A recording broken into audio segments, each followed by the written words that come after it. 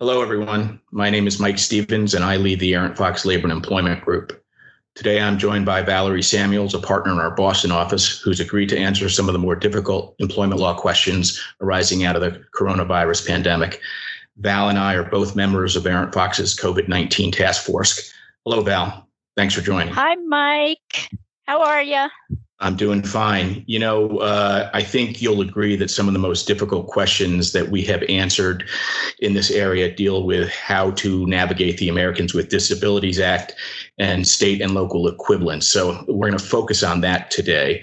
Now, I know that the EEOC has issued some guidance on the pandemic under the ADA. Has Massachusetts done anything similar? No, unfortunately, we have not received any guidance from the Mass Commission Against Discrimination regarding COVID-19. However, MCAD and the Massachusetts courts do look to federal law when interpreting the Massachusetts Anti-Discrimination Statute, Chapter 151B. However, we don't have any specific guidance yet on Massachusetts law. So how are you advising your clients then? I am generally advising clients to pay close attention to the CDC guidelines, as well as the EEOC pandemic guidance. I think that notwithstanding the lack of specific Massachusetts law information, we're in an extremely challenging time. And I see no reason why the MCAD wouldn't ultimately agree with the pandemic guidance that has been put out by the EEOC. I think that's good advice. So one of the things that a lot of clients have been asking us is, what can we ask employees during this coronavirus pandemic? What questions can we ask about their health status? That has been a very hot topic.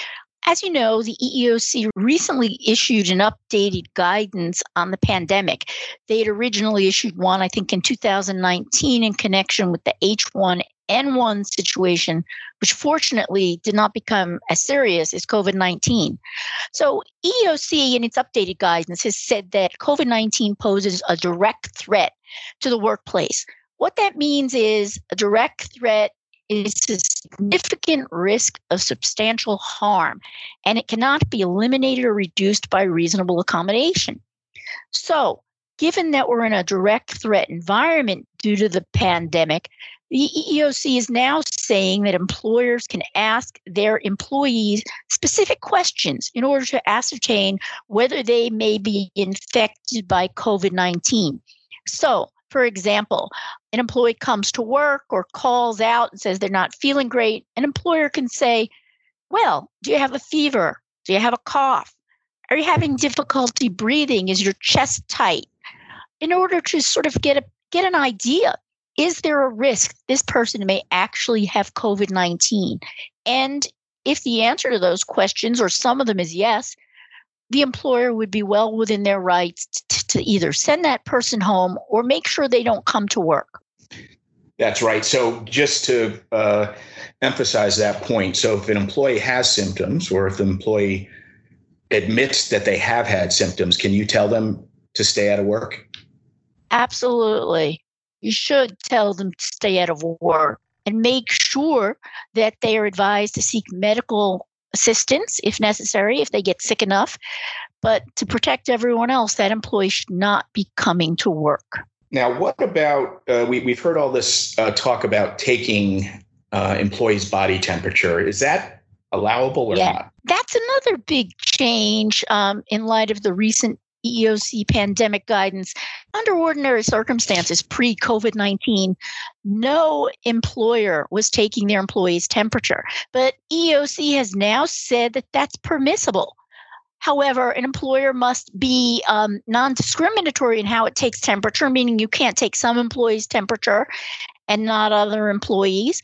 And also keep in mind that, when employees are being assessed through temperature taking or asking questions, they have to be paid for that time. So yes, we can now advise our clients to take their employees' temperature. Keep in mind that that's not 100% safe. Someone could have a temperature because they have a cold, a common cold, or someone could have COVID-19 and not have any temperature whatsoever. How about requiring employees to self-report if they test positive? Is that allowed? That's another big change in light of the pandemic. Yes, if employers may require their employees to self-report, and then, of course, tell them not to come to work for at least, I think the CDC is recommending a 14-day period. So yes, absolutely. Now here's the $64,000 question. Can an employer require an employee to undergo testing for the infection? That is a very, very interesting and timely question. In my view, you have to differentiate between current employees and job applicants. I know that not everyone agrees with this point of view. Some of our colleagues in the employment law group have believed that testing is permissible, even of current employees. Frankly, I don't agree with that. I think that during employment, you cannot require employees to undergo medical testing. Now, that may change as the pandemic worsens or as time goes by and things don't materially improve. Hopefully they will. However, the EEOC in its guidance was very specific in saying that medical exams, including testing most likely, is permissible for job applicants. So yes, employers can screen applicants for COVID-19 symptoms, and I believe they can also ask them to undergo testing to see if they have COVID-19 infection.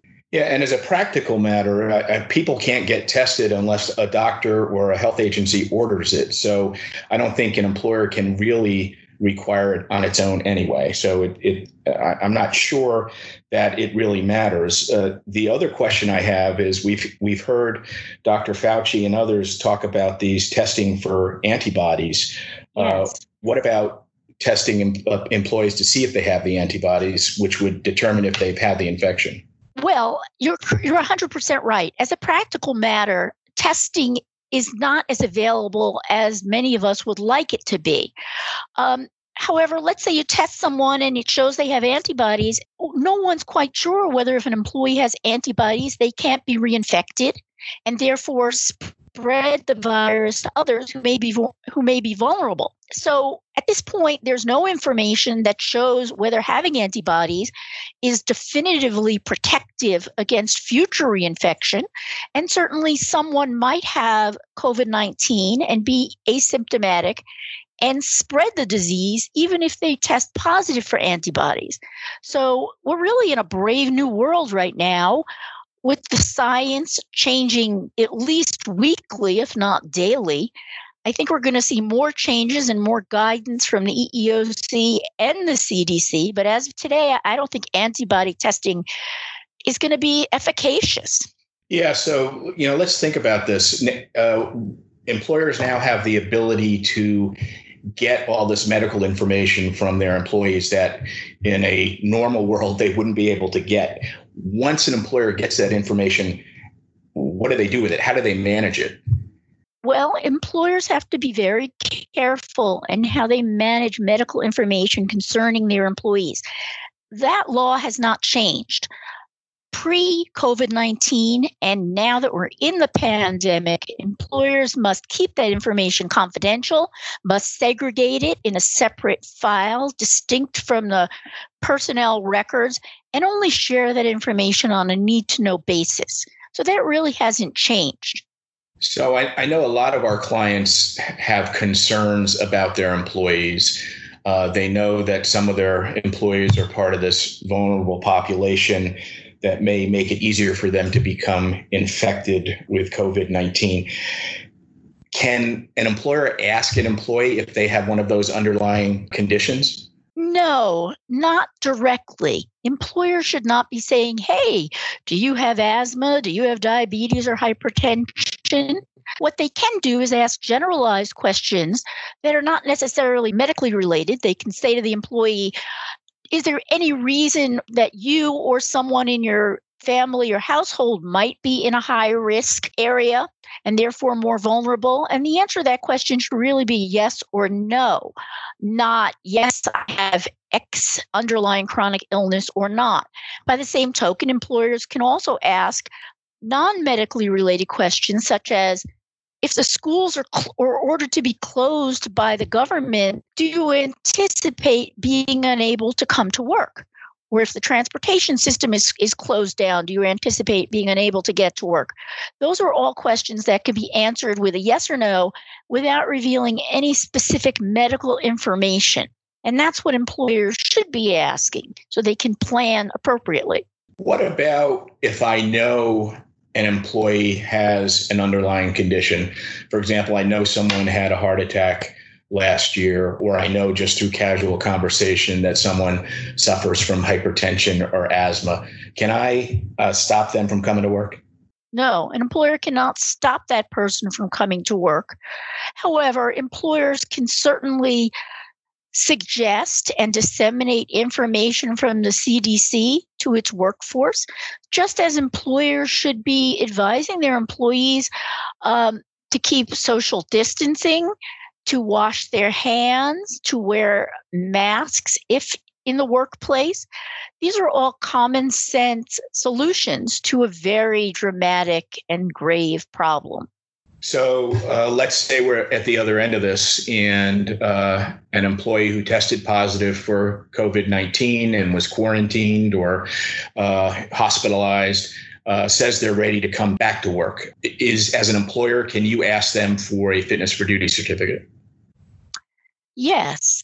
If it's been the employer's practice to regularly request fitness for duty letter from a medical provider for unwell employees who are returning to work, they can certainly ask for that. However, given how incredibly busy most medical providers are, I think it's going to be, as a practical matter, extremely difficult to get fitness for duty certificates from medical providers at this time. Yeah, I think you're right. And why don't we end on that note? We have run out of time. Val, I want to thank you for all the informative information you've given, and I want to invite our listeners to contact you or me if they have any questions. Also, for you listeners, don't forget to subscribe to the Aaron Fox COVID-19 podcast, which is available just about anywhere you can get podcasts. You'll also find a lot of additional legal analysis on our website at aaronfox.com. Thank you all for listening.